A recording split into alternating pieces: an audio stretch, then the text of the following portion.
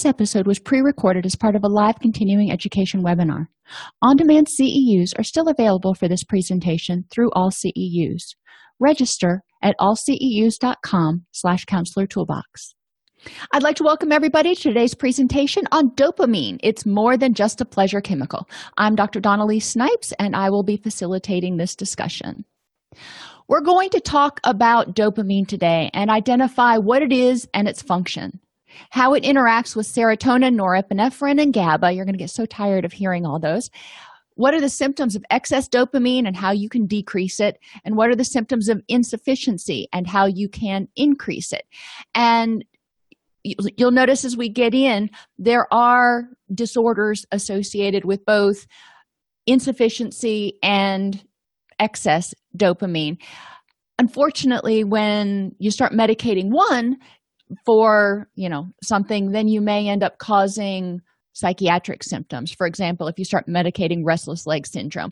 So we're going to try to talk about that as we go through, because I know I've had clients who have been on medications for restless leg syndrome that started producing psychiatric side effects.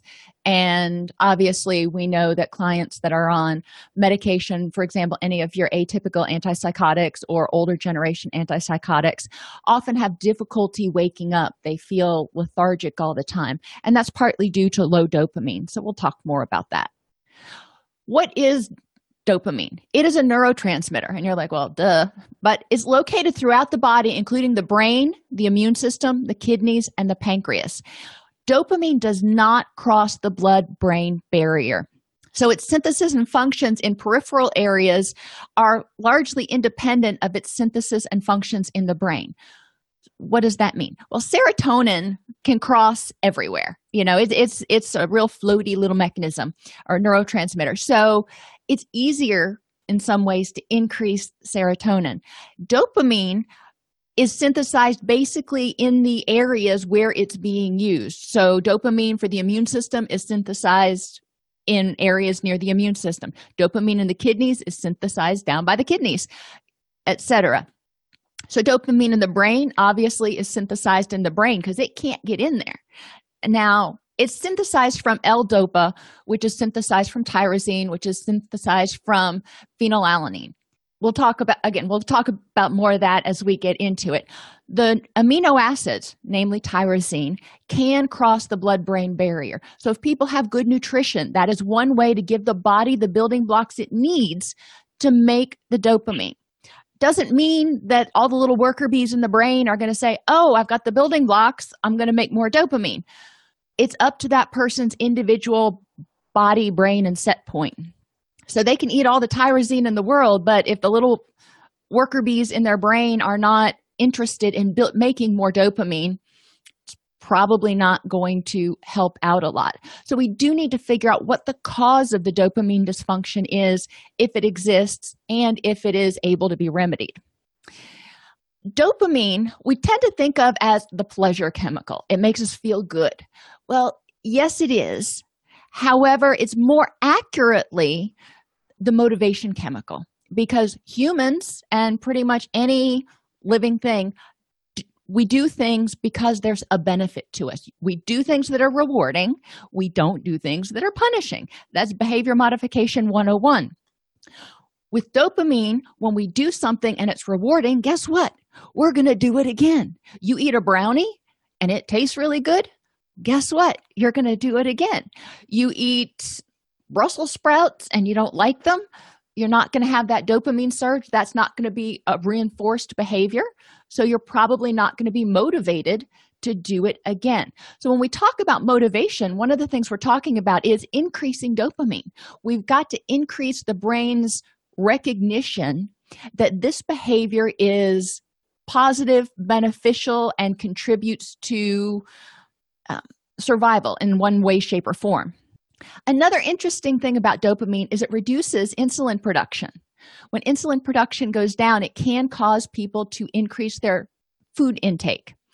When you reduce insulin levels, it also impacts serotonin levels. So we can start to see already that changes in dopamine levels may indirectly affect changes in serotonin levels. Serotonin, we talked about in the last class, is our kind of our calming chemical in some ways, but too much of it can cause anxiety. Too little of it can cause problems in the GI tract, inflammation, and a variety of other symptoms. So serotonin's kind of interesting. All of these neurochemicals, there's a particular amount that you want to have, and that varies from person to person. And they're not really sure what that amount is. It's not like they can measure it because dopamine's throughout the body, and PET scans and those sorts of things don't tell you how much of a chemical is in there. They can do a brain scan and tell you what parts of the brain are lighting up more, but they can't tell you exactly what's going on. So we're relying on extrapolating data from rats and mice, poor little critters, but I digress. We are starting to see, though, that all of these neurotransmitters are interconnected. And if somebody is born, for example, with lower levels of dopamine or higher levels of dopamine receptors in their amygdala, which we're going to get to, then they are going to react differently than people who have lower levels of dopamine receptors in their amygdala. Now, those receptors are there genetically. It may have been due to the in utero environment, and that's how the brain formed. It may be due to, actual RNA, DNA genetics that are passed down. It depends on the person. It could be due to brain damage. However, there are different levels of these neurochemicals that people can produce. Dopamine also reduces gastrointestinal motility and protects intestinal mucosa. Now, you should be thinking back to serotonin now. That's intestinal mucosa. Remember, 5-HT, the precursor to serotonin, is in that intestinal mucosa, and it helps keep it strong to prevent leaky gut. Dopamine protects the intestinal mucosa as well, and it slows down the gut. So if you have way too much dopamine, you're going to be constipated. Remember, with serotonin also affects gut motility.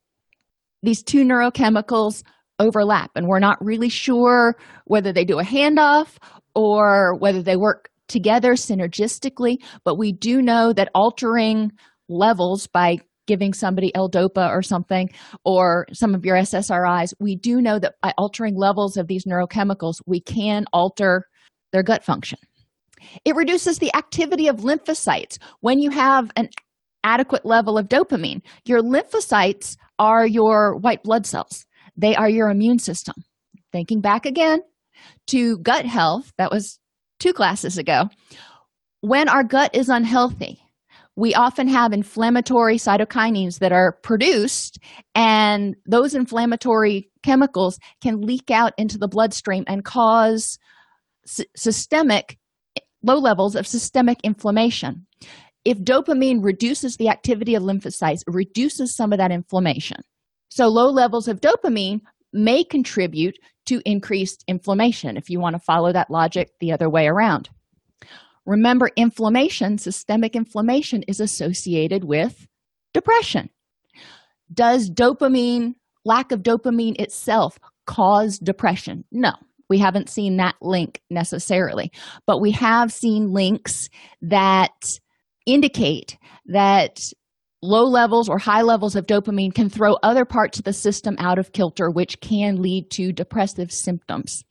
And I will probably henceforth in this presentation refer to it as depressive symptoms, because fatigue, appetite disturbances, sleep disturbances, apathy, all 4 of those things can be caused by a myriad of things, from thyroid disruption to neurotransmitter disruption to whatever. So we don't want to necessarily say it's depression. We want to look at depressive symptoms and be really careful about differentially diagnosing what is the cause of these symptoms. Dopamine's involved in mood. We already talked about that. It can greatly impact our euphoria, but it also can contribute, low levels can contribute to increased inflammation, which can contribute to depression. Low levels of dopamine also contribute, remember, it's our reward chemical when we have, and our motivation chemical. When we have enough dopamine, we're motivated to do things. We are thinking about it. We are sort of excited about it sometimes. That's kind of what motivation is. When we don't have that, what is one of the main symptoms of depression? Apathy and anhedonia. And that, in large part, they suspect comes, especially in people with treatment-resistant depression, may come from a low level of dopamine. Dopamine's involved in coordination and muscle movements. Everything from Parkinson's to restless legs has been attributed to dopamine imbalances. It's involved in learning, attention, and memory. When we do something and it's beneficial in some way, and if we're interested in it. And that's one of the things that I teach when I teach adult learning theory. If people are not interested in something, they are not going to be able to pay attention nearly as well. And it's likely not going to move from short-term to long-term memory because you have to care about what you're learning. Even when I do psychoeducational groups, it's important to me to make that information relevant to the people that are in the group so it sticks. If it's not relevant, then they're not going to make room for it. When we're learning something that we are motivated to learn, that's interesting in some way, we're going to be able to pay more attention because that interest, if you will, causes dopamine to increase, which helps us pay better attention, learn more effectively, and remember. This occurs from dopamine receptors in the prefrontal cortex. Also, remember, the prefrontal cortex is not fully developed until about the age of 24. So any type of head injury prior to age 24 may cause more damage to these areas of the brain and to these particular functions than after the brain is fully developed, theoretically. But if you're working with, for example, high school football players, paying attention to their mood, if they're experiencing some anhedonia, if they're experiencing some difficulty with learning, attention, and memory, do pay attention to if there is organic traumatic brain injury. Dopamine regulates the flow of information from other areas of the brain. It's sitting there and it's this control center, and it's saying, okay, we can take this information in now. We can take this information. Hold on. Starting to get overwhelmed. We can take more information in now. It's the gatekeeper, which helps us bring in information from prior memories, from our senses, from our cognitions, and synthesize it, which helps us with problem solving. This occurs in the frontal lobe. And with inadequate dopamine, people have difficulty with problem solving. They get foggy-headed. And finally, wakefulness. I alluded to this earlier. People with Parkinson's disease or who are on antipsychotics because they've got too much dopamine often have difficulty staying awake. They often feel sluggish a lot of the time because dopamine has been shown to interact with serotonin and the pineal gland and that whole system that sets our circadian rhythms in order to contribute to wakefulness. Now, there are 5 different types of dopamine receptors. We're really only going to talk about 2 because D1 and D2 are your prominent dopamine receptors. 3, 4, and 5 are much weaker receptors. We could go into a lot of information, but I don't think that is quite as germane to clinical practice for us. That's for the neurophysiologists. So we're going to focus on D1 and D2. D1 is the most abundant dopamine receptor in the central nervous system.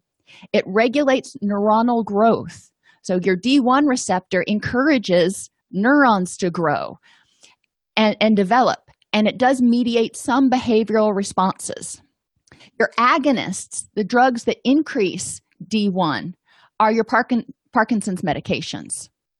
Another one is terguride, which is a treatment for hyperprolactinemia or hypoestrogenism or polycystic ovarian syndrome. Now, the first 2 I had never really heard of before. Polycystic ovarian syndrome, I've heard of a lot.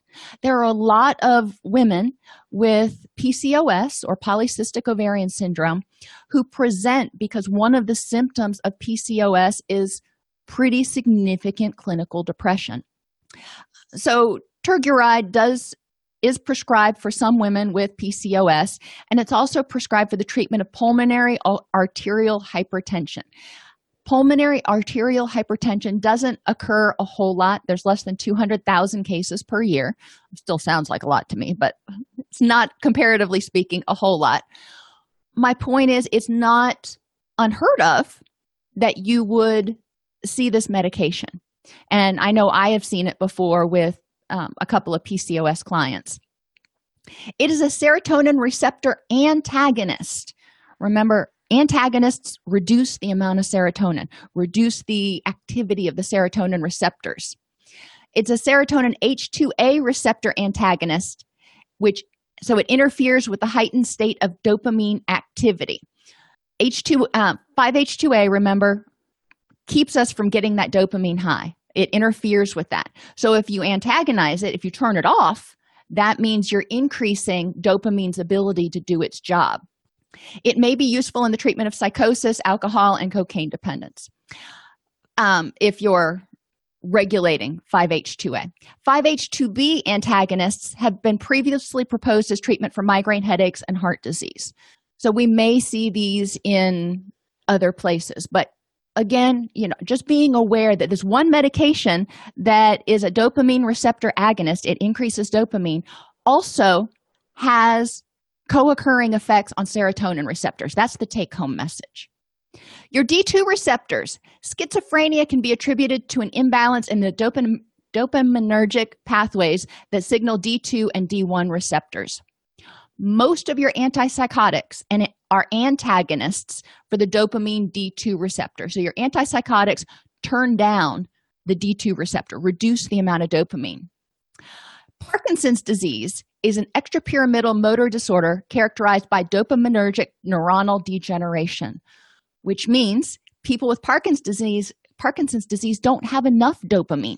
So we need to ramp that up because the neurons that normally process the dopamine, they've degenerated for one reason or another.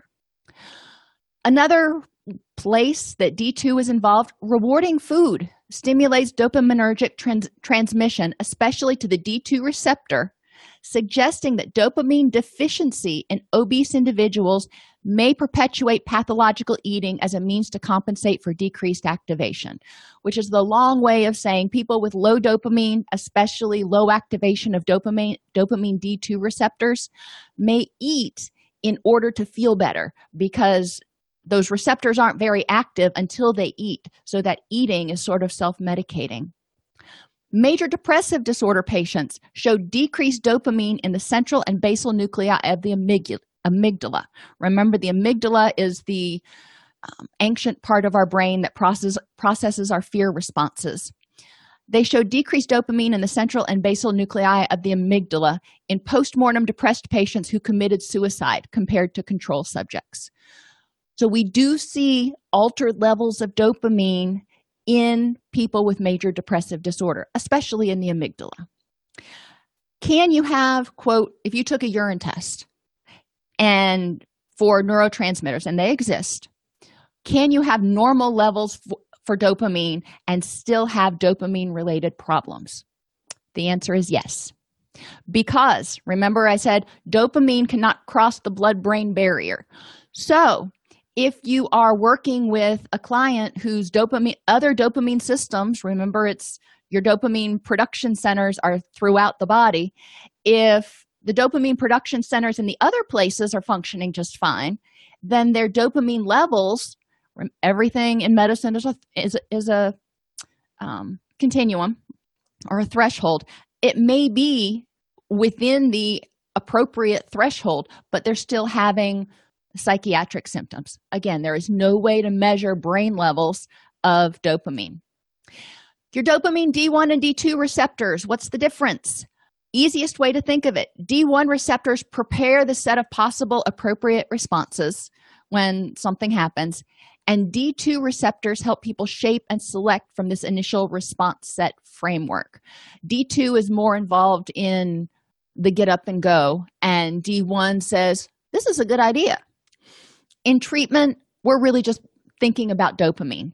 Don't worry too much for the test or whatever. I just thought it was interesting that they do, even though D1 and D2 seem to have very similar functions, they are related but not overlapping.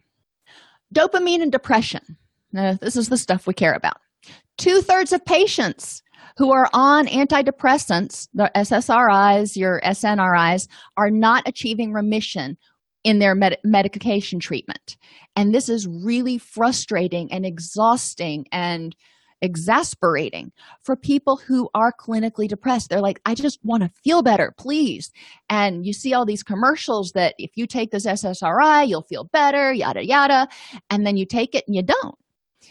One of the things that I tell clients before they go to start talking with their doctor about medications, or even if they've already started taking meds, is, remember we talked in the serotonin class, there are multiple different serotonin receptors. So there are multiple different SSRIs that may act differently on the different serotonin receptors. In clinical practice, talking with clients who've been on different medications, for example, Prozac seems to rev people up a little bit more, give them a little bit more energy. Zoloft tends to be a pretty neutral, it doesn't rev you up or slow you down. Paxil, on the other hand, makes a lot of people sleepier. Knowing that, all three of those are SSRIs, but all three of them have different impacts. And people who tend to have some concurrent anxiety often don't feel as well when they're taking something like Prozac as they do when they're taking something else. Those are three of your older antidepressants. Obviously, there are tons more out there, Effexor, Wellbutrin, da-da-da. But being aware that these medications interact differently. Also, being aware that doctors refer to a lot of medications as, quote, antidepressants that are not necessarily SSRIs. For example, Wellbutrin is an NDRI. We're going to get to that. Is it an antidepressant? Yes, it has been shown to have antidepressant effects, but it affects norepinephrine and dopamine as opposed to serotonin. So I got off on got off track here, but let's get back here. Anhedonia contributes to the persistence of major depressive disorder. So if you start taking an SSRI and your serotonin starts going up, your sleep is going a little bit better, you may not be as exhausted and fatigued all the time, but you're just still flat. Nothing seems to do it for you. You feel like Eeyore all day long. It can really feel oppressive to people who are hoping to feel a lot better. They were hoping to feel what's, quote, normal for them. So this anhedonia, if it persists, can really make people start having some disrupted cognitions. I'm never going to get any better. If this is all that there is, I don't know if I really like it. Treatment's not working. I'm never going to feel better, whatever. There are a lot of cognitive distortions that can go along with it. But that part of that is because they're not educated about the fact that this is part art and part science. And when you take these medications, or if you're taking medications, number one, you can't rely exclusively on the medications. Because if you're taking a medication and then you keep doing whatever it is that's causing the imbalance, you're working against yourself. But I digress again. If you start taking a medication and it doesn't work, that doesn't mean all hope is lost. There are other medications, other SSRIs, SNRIs, and DRIs. There are other things that can be tried. Depression and anhedonia have been shown to be associated with reduced striatal dopamine response to reward. So people who have depression with that anhedonia tend to have less of a dopamine response. We don't see the receptors light up quite as much. Most antidepressant treatments do not directly enhance dopamine, which may contribute to residual symptoms, including impaired motivation, impaired concentration, and lack of pleasure. Well, that's why most people come to counseling. They're like, I'm not motivated, I can't focus, and nothing makes me happy anymore. Fix it. Okay.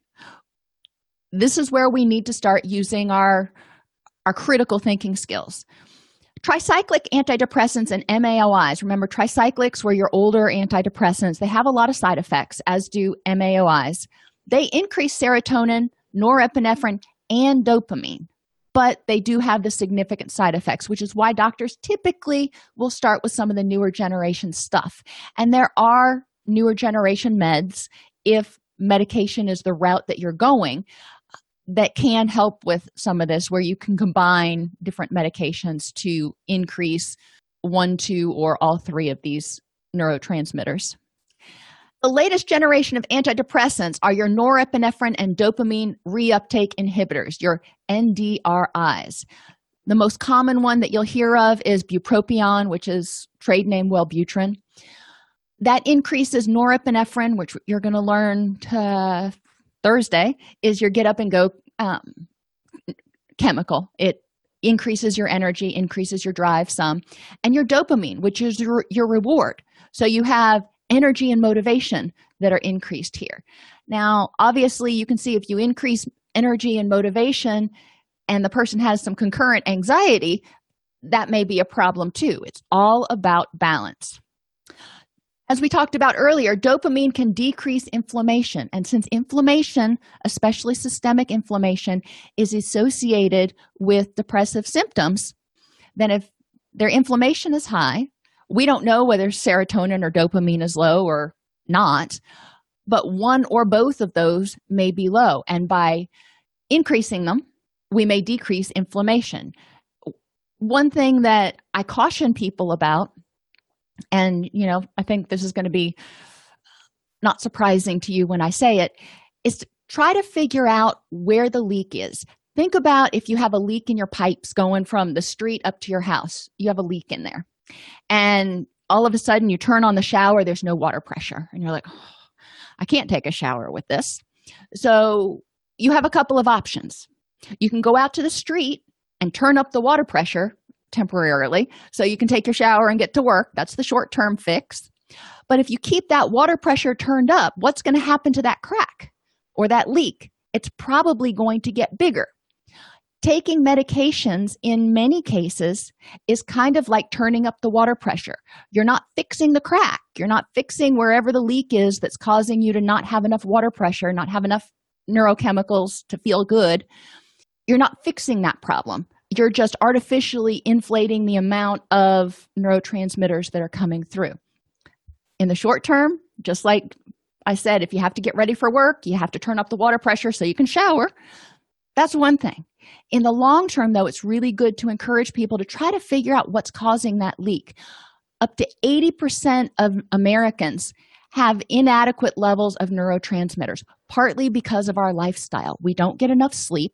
We don't get enough quality sleep. We don't eat a sufficiently nutritious diet. We eat a lot of processed foods. We're stressed out all the time, so our cortisol stays high. All of those things, any of those things, can contribute to neurotransmitter imbalances. Also, a lot of the stuff that we use, the lotions and other products and plastics, and have something called xenoestrogens in them, and bad chemicals, basically, that can get into your system and disrupt some of your sex hormones, which can also, we know, affect your neurotransmitter levels. Most people are not going to go to this really super ultra healthy, no processed foods diet. That's just not a quality of life that they want. Okay, that doesn't work for everybody. However, encouraging them to take a look at what can you address. Most people can address their sleep and their circadian rhythms. Most people can get enough sunlight so they have enough vitamin D, yada, yada. So we do want to encourage them to do natural approaches to try to at least patch that leak as much as they can, even if they can't completely fix it. Some people are going to have organic brain damage or genetically programmed they're not going to make enough of certain neurochemicals. Those people may need to be on medications indefinitely.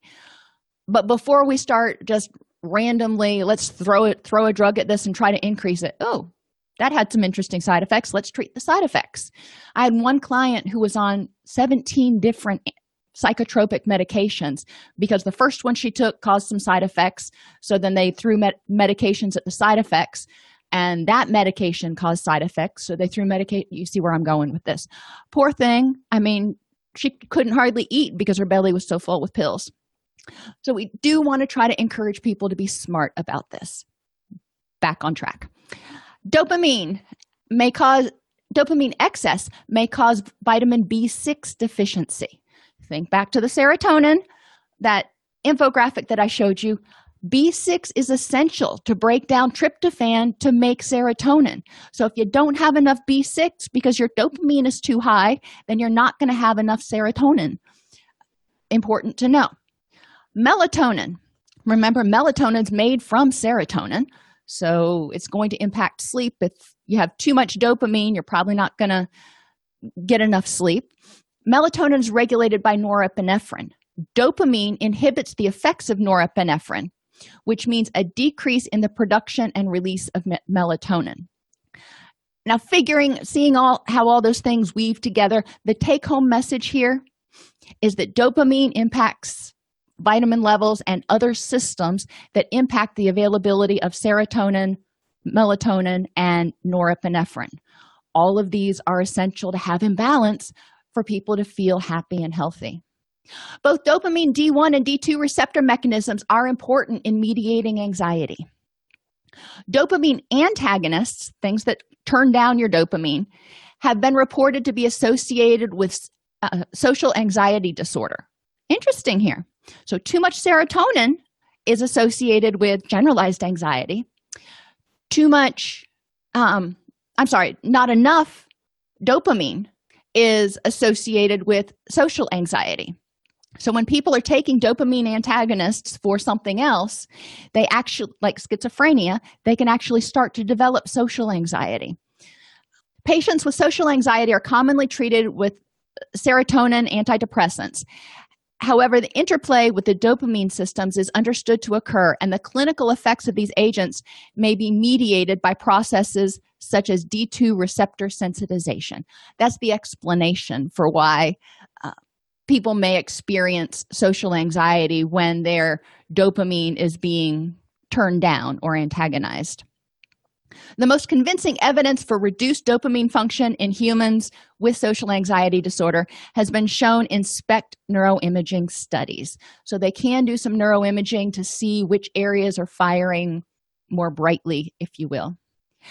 Genetic differences. When we're talking about dopamine and addiction, this is where a lot of the research has really been done, because we think addiction is actively seeking out some sort of pleasure-based activity, and that's true. Genetic differences that alter the expression of dopamine receptors in the brain can predict whether a person will find a stimulus appealing or aversive. I know some people who've tried crack cocaine and it hasn't done a thing for them. I know other people who've tried crack cocaine and one hit and they were addicted. Their genetic differences regulated their dopamine response. For the people who were addicted after the first time or even the first few times, they are obviously more responsive to that particular stimulus. So they have a different dopamine neural network, if you will, than the people who don't find it rewarding. Consumption of stimulants produces increases in brain dopamine levels that last from minutes to hours, depending on the stimulant that you're taking. Some of your psychostimulants can take effect in 30 minutes or an hour and have a half-life of 8 hours. Some of your illicit drugs may, on the other hand, take effect within seconds and be gone within 30 seconds. So it's really important to be aware that different stimulants have different half-lives. But the take-home message is when your brain is regularly flooded with dopamine, it's going to remodel. It triggers structural changes in the brain in order to protect itself. The brain says, I can't be this happy this much. I'm getting overstimulated.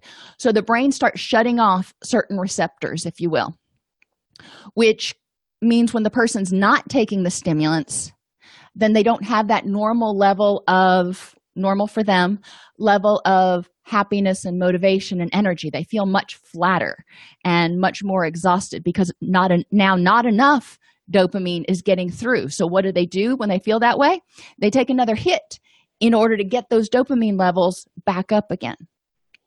So dopamine is intimately involved in addiction, especially addiction that involves the use of stimulants. How does dopamine interact? It plays a role in depression along with serotonin and norepinephrine. Dopaminergic system is also modulated by several neurotransmitters. Okay, so your dopamine system is this, think of this great big machine, but it's modulated by glutamate and GABA, and it also affects serotonin and norepinephrine. So all five of these, your big five, all five of them are interconnected, and when you monkey with one, it changes everything else just a little bit. Changes in the glutamate or GABA system and the dopamine system may influence anxiety-like or depressive behavior. Dopamine also inhibits norepinephrine. Now, remember I said some of our new antidepressants are dopamine norepinephrine reuptake inhibitors. So you're increasing dopamine and you're increasing norepinephrine. But dopamine has been shown to inhibit norepinephrine in some ways. Now, when we talk about dopamine and serotonin, I've talked a lot so far about how they have very similar functions a lot of the time. Dopamine system dysfunction is linked to certain symptoms of depression, such as low motivation, difficulty concentrating. Serotonin, they speculate, is involved in how you process your emotions, which can affect your overall mood. Both dopamine and serotonin are involved in sleep, inflammation regulation, appetite regulation, and energy levels. So we've been talking about how dopamine impacts mood and can affect anxiety and depression. Let's look at some basic symptoms of dopamine insufficiency. And I want you to really focus on the fact, we talked about how dopamine and serotonin seem to do a lot of the same things. And one of the things we don't know is whether there's a handoff, maybe serotonin starts something and dopamine finishes it, or vice versa. But we do know that when there's not enough dopamine, people tend to have symptoms that are very similar, as you can see by the things that are bolded on the PowerPoint slide. People tend to have symptoms that are very similar to depression. When you think of dopamine insufficiency, I want you to think of two things. You've got loss of coordination and Parkinson's type syndrome symptoms. Well, three things: Parkinson's type symptoms, ADHD type symptoms, and depressive type symptoms. So these are the things that are going to be most associated with dopamine insufficiency. You can see here muscle cramps, aches and pains, restless legs, ADHD, weight changes, and then trouble sleeping, low energy, inability to focus, moving or speaking more slowly than usual. When we talk about it in terms of depression, we call this psychomotor retardation. Feeling demotivated and hopeless, feeling inexplicably sad or tearful, mood swings, hopelessness, suicidal thoughts, and low sex drive. All of those things are very common in the diagnosis of depression. Again, pointing us to focusing on the symptoms and the cause of the symptoms more than whether it's serotonin or dopamine. We don't want to just say, okay, this person has depression, so we need to increase their serotonin.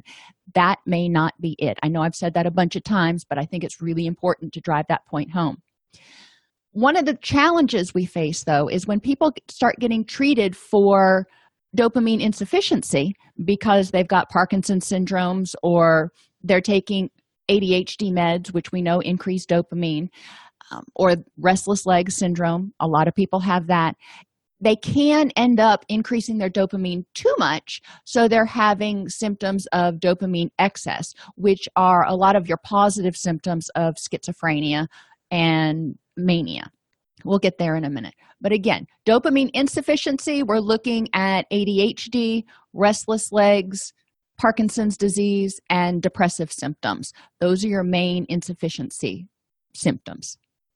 How do we increase it, though? And again, I'm not encouraging you to go out and do these by any means. I'm just telling you these are things that people do sometimes that increase their dopamine. So if you're working with a client who has a co-occurring disorder, it's important for them to understand that cocaine and any type of amphetamine, including caffeine and nicotine, ADHD medications, MDMA, which is ecstasy, and other psychostimulants can increase dopamine. If they're taking a dopamine increaser for some other issue, if they're taking ADHD meds, for example, and then they decide to use cocaine, they could increase their dopamine too much and start having hallucinations, delusions, paranoia, all that kind of stuff. So it is important to understand what the medications do and what some of these other things that people may just happen to do. Another thing to consider is opioids. Now, somebody may go into the dentist and have their wisdom teeth taken out and be prescribed opioid medication. Opioids will increase dopamine. So if they're on medication that increases dopamine and they start taking opioids, there is a greater risk, not saying it's going to happen, but there is a greater risk that they could have some paranoia, hallucinations, yada, yada. So we do need to educate patients and watch out for that. Remember, I've pointed out before, if you go to drugs.com, it has a drug interaction checker, which I refer clients to because obviously I'm not a prescribing physician. It's important for them to be aware of the medications they're on and what can interact with it. And on the drug interaction checker on drugs.com, it also has a lot of supplements listed, including, your over-the-counter medications and some of your over-the-counter supplements like GABA or Kava or something that people might be taking. Dopamine reuptake inhibitors will also increase dopamine. Well, that is in the name. Other ways that you can increase dopamine are having a healthy lifestyle. If you decrease sugar and caffeine, that reduces that dopamine flooding. Yes, caffeine is not going to give you the same rush as cocaine, but if you have this consistent excess level of dopamine in your brain, the brain remodels. It says that's too much dopamine. I need to shut down some of these gateways because we've got too much dopamine going into the system. When you stop flooding the brain with dopamine and bathing it in dopamine all the time, then it will generally return to its normal or preferred state and open those gateways back up again, which is why when you stop using caffeine, you have that period where you feel a little sluggish and you may feel a little flatter, especially if you've been addicted to caffeine, because the brain has to remodel and open those dopamine receptors, if you will, again. They found that chromium can help with sugar cravings and depression when people stop using sugar and caffeine or when they're cutting back. Get sufficient quality sleep and set your circadian rhythms. Since we know that dopamine and norepinephrine are involved in setting those circadian rhythms, and we know that serotonin is essential to making melatonin that helps you fall asleep. We know all three of those are involved in our circadian rhythms. So if you do your best to help set your circadian rhythms, then you're going to give your body the best chance to rest and repair and secrete dopamine at the right times and repair during the right times. Exercise also increases hormones that increase dopamine. Like I've said before, it doesn't have to be running a marathon or going to the gym. If people can work between 65% and 85% of their target heart rate zone for 20 to 40 minutes, 3 to 4 days a week, that is ideal. But that's not going to work for everybody. People need to get cleared by their doctor. And even if they're cleared by their doctor to do it, some people just really hate working out and they ain't going to do it. So any exercise is better than none. Go out and play with the dog in the yard for 30 minutes. And decrease stress. We know that stress increases cortisol. We know that cortisol decreases pleasure chemicals. It decreases serotonin. It decreases estrogen. It decreases dopamine. So if we can reduce our cortisol, we're going to have a better chance for our body to feel happy. When cortisol's high, we're in the fight or flee stage. When cortisol is lower, we're in the chill and relax and enjoy life stage. And that's when dopamine is more present. Phenylalanine is present, and you've probably heard about it before if you looked on some of the things that used to be sweetened with aspartame and some of them that are still sweetened with aspartame. Aspartame is made by joining together the amino acids aspartic acid and phenylalanine. When you combine those two, it creates a whole different animal. So don't think that drinking aspartame is going to help you increase your dopamine. It actually works against you, because when the aspartic acid phenylalanine combination is in your brain, it actually inhibits the synthesis and release of dopamine, norepinephrine, and serotonin, which is why they found a high correlation between people who use a lot of aspartame and mood disorders. But phenylalanine itself is found in most foods, so you don't need to go looking for strange things. It is broken down to make tyrosine. Remember, we talked earlier that dopamine cannot cross the blood-brain barrier, but tyrosine can. Tyrosine's an amino acid. Tyrosine is broken down to form L-DOPA, and then L-DOPA is broken down to form dopamine. So the best way to naturally increase the building blocks to make dopamine is to improve your diet. When you do it this way, then you're giving your brain the building blocks, and if all the little worker bees in your brain want to create dopamine, if they think they need to create dopamine, they will. Otherwise, they're probably going to put it on a little shelf somewhere, or you're going to pee it out. Either way, no harm, no foul. It's not like a medication that's going to insist on flooding your system with dopamine. You're just giving it the building blocks, and you're saying, here, if you need to build, great. To increase tyrosine, eat bananas, especially riper bananas, the ones that start to have the brown spots on them. The other benefit in this is the riper bananas also have a lot more of the cancer-fighting compounds that are prevalent in fruits and vegetables. Almonds, apples, watermelons, cherries, yogurt, beans, eggs, and meats all have tyrosine in them.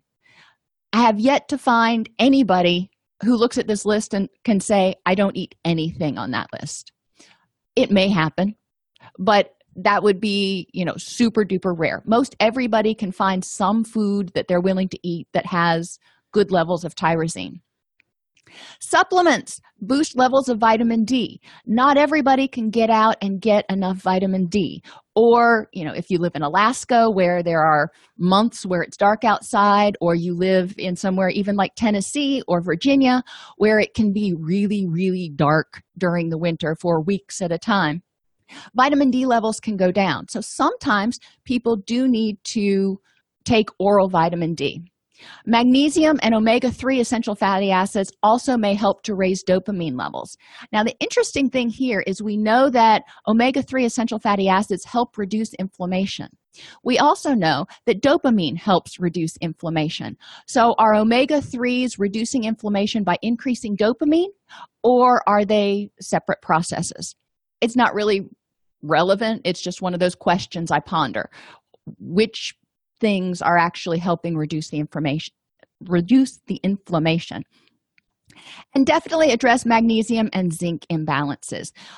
The only way you can figure out if you've got a magnesium or zinc imbalance or nutritional imbalance is to go to the doctor, have a blood test done, figure out what your nutritional levels are, and consult with them about what the best course of action is. Other things that increase dopamine, and interestingly enough, all of these also increase serotonin. Green tea. It doesn't take a lot of green tea. If you have a couple of glasses of green tea a day, that provides a lot of antioxidants, but also increases dopamine and serotonin. Ginkgo, SAMe, ginseng, kava, all of these things also increase dopamine and serotonin. One of the things we want to be careful of is that if somebody is thinking that they've got low levels of dopamine for some reason and they're wanting to address it naturally, but they're taking a selective serotonin reuptake inhibitor, an SSRI or an SNRI. By taking some of these supplements, they could increase their serotonin too much. It's really important to check those interactions. The other thing that can help increase dopamine is essential oils. Essential oils are really cool because inhalation of them can communicate signals to the olfactory system and stimulate the brain to exert neurotransmitters, including serotonin and dopamine, which can help regulate mood. They're not exactly sure why certain scents trigger the release of certain neurotransmitters, but they have figured out that it does work. Some of the essential oils they found that are helpful include clary sage, bergamot, lavender, lemon, and rosemary. Now, all of these may not work for you or for any particular person. One of the things I do with my rescues, my rescue animals, is I have a tray full of essential oils. And again, with essential oils, you don't need to put them on your person. You can inhale them. That's all you need to do. And putting essential oils straight on your person can be toxic, can irritate your skin, and putting essential oils straight or at all onto animals also can be extremely toxic, especially to cats. So please do not put essential oils on your animals unless you're under veterinary supervision. I digress. I take my tray out to my rescue animals and I let them sniff the different bottles. The ones that don't do anything for them, they show no interest in.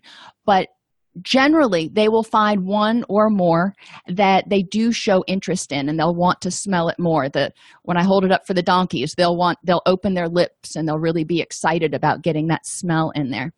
So I found out that way that my donkeys aren't really affected at all by lavender. That doesn't help chill them out at all.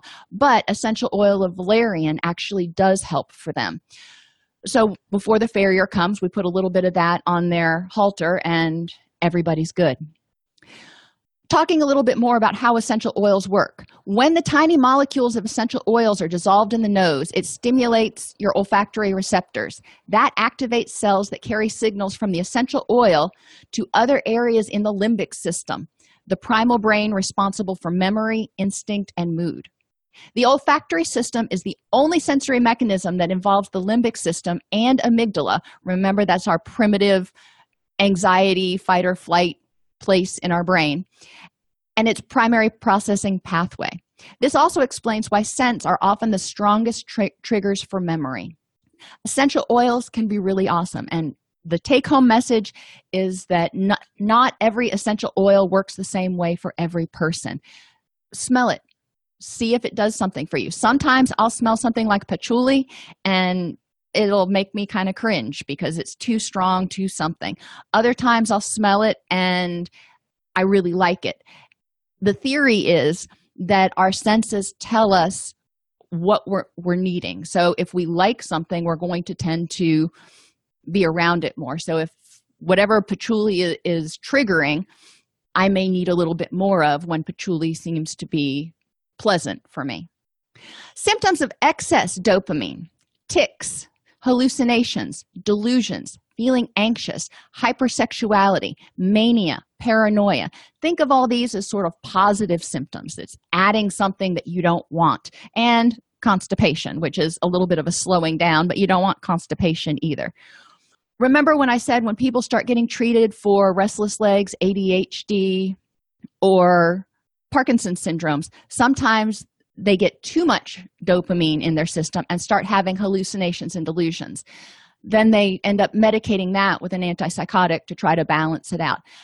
In any event, be aware of the fact that we need a basic level. There's a happy level of dopamine in everybody's brain, and figuring out what that level is for any individual person is going to be a little bit art and a little bit science. To decrease dopamine, remember that most antipsychotic drugs are dopamine antagonists. So if people are on an antipsychotic, that's decreasing their dopamine. Now, if they're on an antipsychotic and they start having restless legs, then they may be decreasing their dopamine too much. Remember also that dopamine is responsible for wakefulness. So if they're on an antipsychotic and they just can't wake up, that antipsychotic might be a little bit too powerful.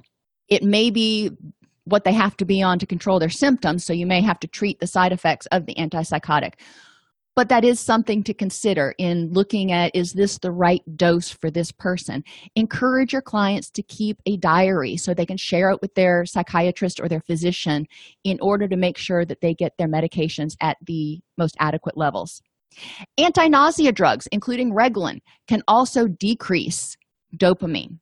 Anti-nausea drugs are given to people who are on chemotherapy. So if they're on chemotherapy and they're getting nauseous and they get these drugs, it can decrease their dopamine and prompt symptoms of depression. Reglan is one of those drugs that's also given to people, women, who are breastfeeding, who are not producing enough milk, which unfortunately can also set them up for being at higher risk of postpartum depression, because in order to get that additional milk, when they take the Reglan, they're also decreasing their dopamine, which can contribute to the onset of depressive symptoms. Tricyclic antidepressants increase serotonin and reduce dopamine.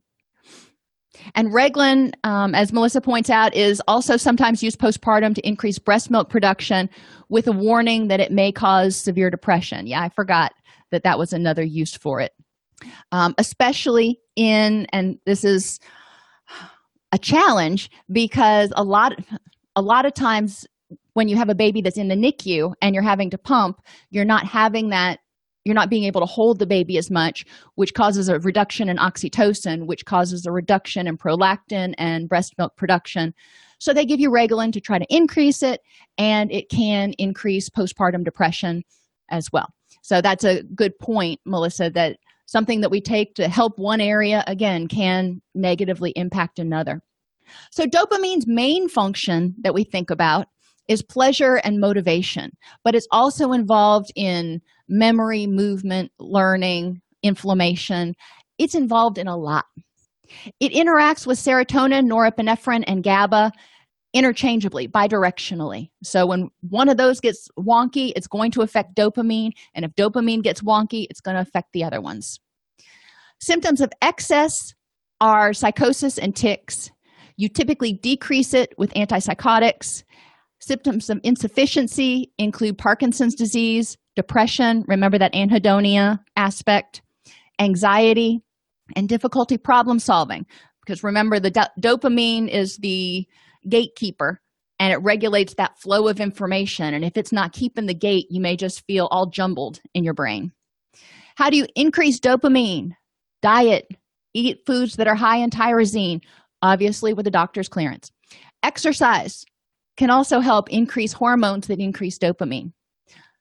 Regulate your circadian rhythms, get good quality sleep. Some essential oils are very helpful, and norepinephrine dopamine reuptake inhibitors. Are there any questions? Now, you'll notice in the presentation that too much or too little can actually cause some overlapping symptoms, and that happens. My guess is partly because we really don't understand all the things that are in effect right now. But the biggest things to consider is if you're working with a client who is on antipsychotics, that is going to decrease their dopamine levels. If you are on a working with a client that has restless leg syndrome or ADHD, they may have low dopamine levels. Those are the things that we're more often going to see in our clinical practices.